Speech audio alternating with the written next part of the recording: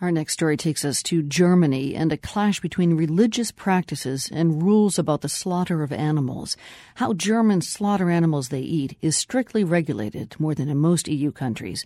That's because many Germans favor animal rights and more humane slaughter methods. But Germans' concern for animals also has a dark side. The Nazis vilified the Jewish method of slaughtering animals. Today it's the Muslim halal tradition of slaughtering that's in the spotlight. David Hecht has more now from Berlin. The methods of slaughtering animals are pretty much the same for Jews and Muslims. Both forbid animals from being stunned or knocked unconscious before their throats are slit.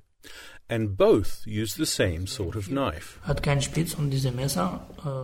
Jakubov is a rabbi in Berlin and a shochet, someone trained to slaughter animals according to Jewish law. Rabbi Jakubov says both kosher and Muslim halal slaughter are more humane and respectful to animals. Not like the industrial methods common in Germany, which do not acknowledge the sacrifice an animal makes with its life. But historically it's the Germans who consider Jewish butchering cruel and bloodthirsty. The notorious Nazi propaganda film The Eternal Jew shows gory scenes of Jews slaughtering animals. These images reveal the character of a race of people who conceal their crude brutality in the guise of religious piety. Immediately after taking power, the Führer passed a law ensuring that all warm-blooded animals would be stunned before they're slaughtered. Kosher butchers were put out of business overnight. But after World War II, and having slaughtered 6 million Jews, it could be said that Germans lost the moral authority to tell anyone what kind of killing was humane. Today, Germany has a small but vibrant Jewish community, and kosher slaughtering is permitted. But Germany now also has a huge Muslim population, mostly from Turkey. German authorities have become less tolerant of their practice. In 1995, the Federal Administrative Court, one of the highest courts in the land, decided that Muslims had to stun animals before killing them, while Jews didn't. Every Muslim butcher in Germany either agreed to stun or pretended to. Every Muslim butcher except one. Ich heiße Rustem Altenküper. Ist es hier bekannt, sagen wir? Rustem Altenküper is a Fleischermeister, the highest qualification a butcher in Germany can attain. Since 1998, he has lived in the center of a medieval village called Wehrdorf in the state of Hessen. For 7 years, Altenküper's butchery went well, and he invested in the latest technology. But then in 1995 came the ban.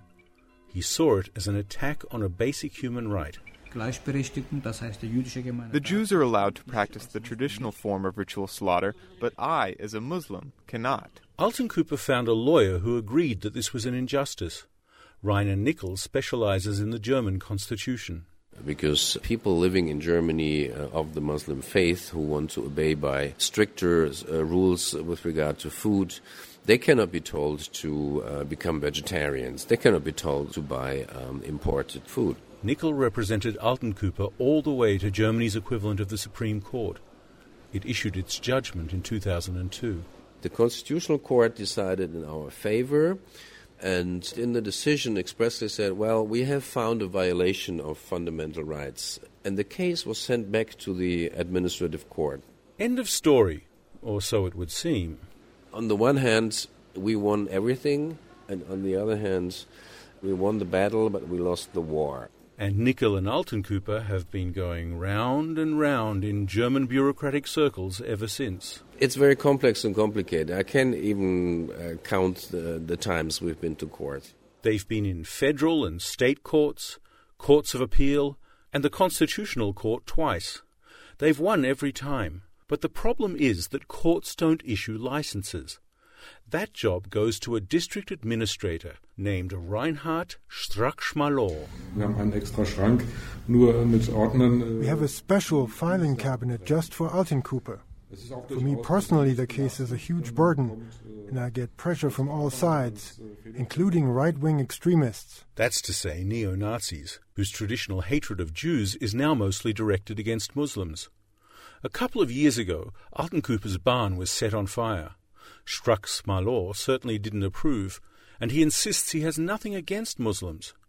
But despite the ruling of so many of Germany's courts, he still thinks Muslims should not be allowed to slaughter without stunning, because in Islam there are ways around it. Der Mann kann wirklich nur richtig gut lügen. Needless to say, Alton Cooper doesn't think Struck Malor knows what he's talking about. In europäischen Ländern, Belgien, Holland, Frankreich. You don't have to go to a Muslim country, he says. In France, the UK and the US, Muslim butchers are all licensed to slaughter without stunning. But what really galls Alton Cooper is that a local German bureaucrat can impose his interpretation of Islam. Even after Germany's highest court overturned the ban on halal slaughter, Strux Malor found all sorts of technicalities to delay or hinder giving Alton Cooper a license. His attorney, Rainer Nickel. We were again in the situation that we would have to go to court and challenge all these conditions individually. Last year, Alton Cooper got a license, but only to slaughter 30 sheep and 2 cows a week. This year, Struck Malor has said he is reviewing the license, so the slaughterhouse remains idle. Still, Alton Cooper is hopeful that in modern-day Germany, justice will ultimately prevail. Jews in Germany are yet to speak out on his behalf. Some say it's not their business, and worry that if they did, they too could lose their right to slaughter. Others contend that if anyone should be speaking out about religious freedoms, it should be Germany's Jewish population. For The World, I'm David Hecht in Berlin.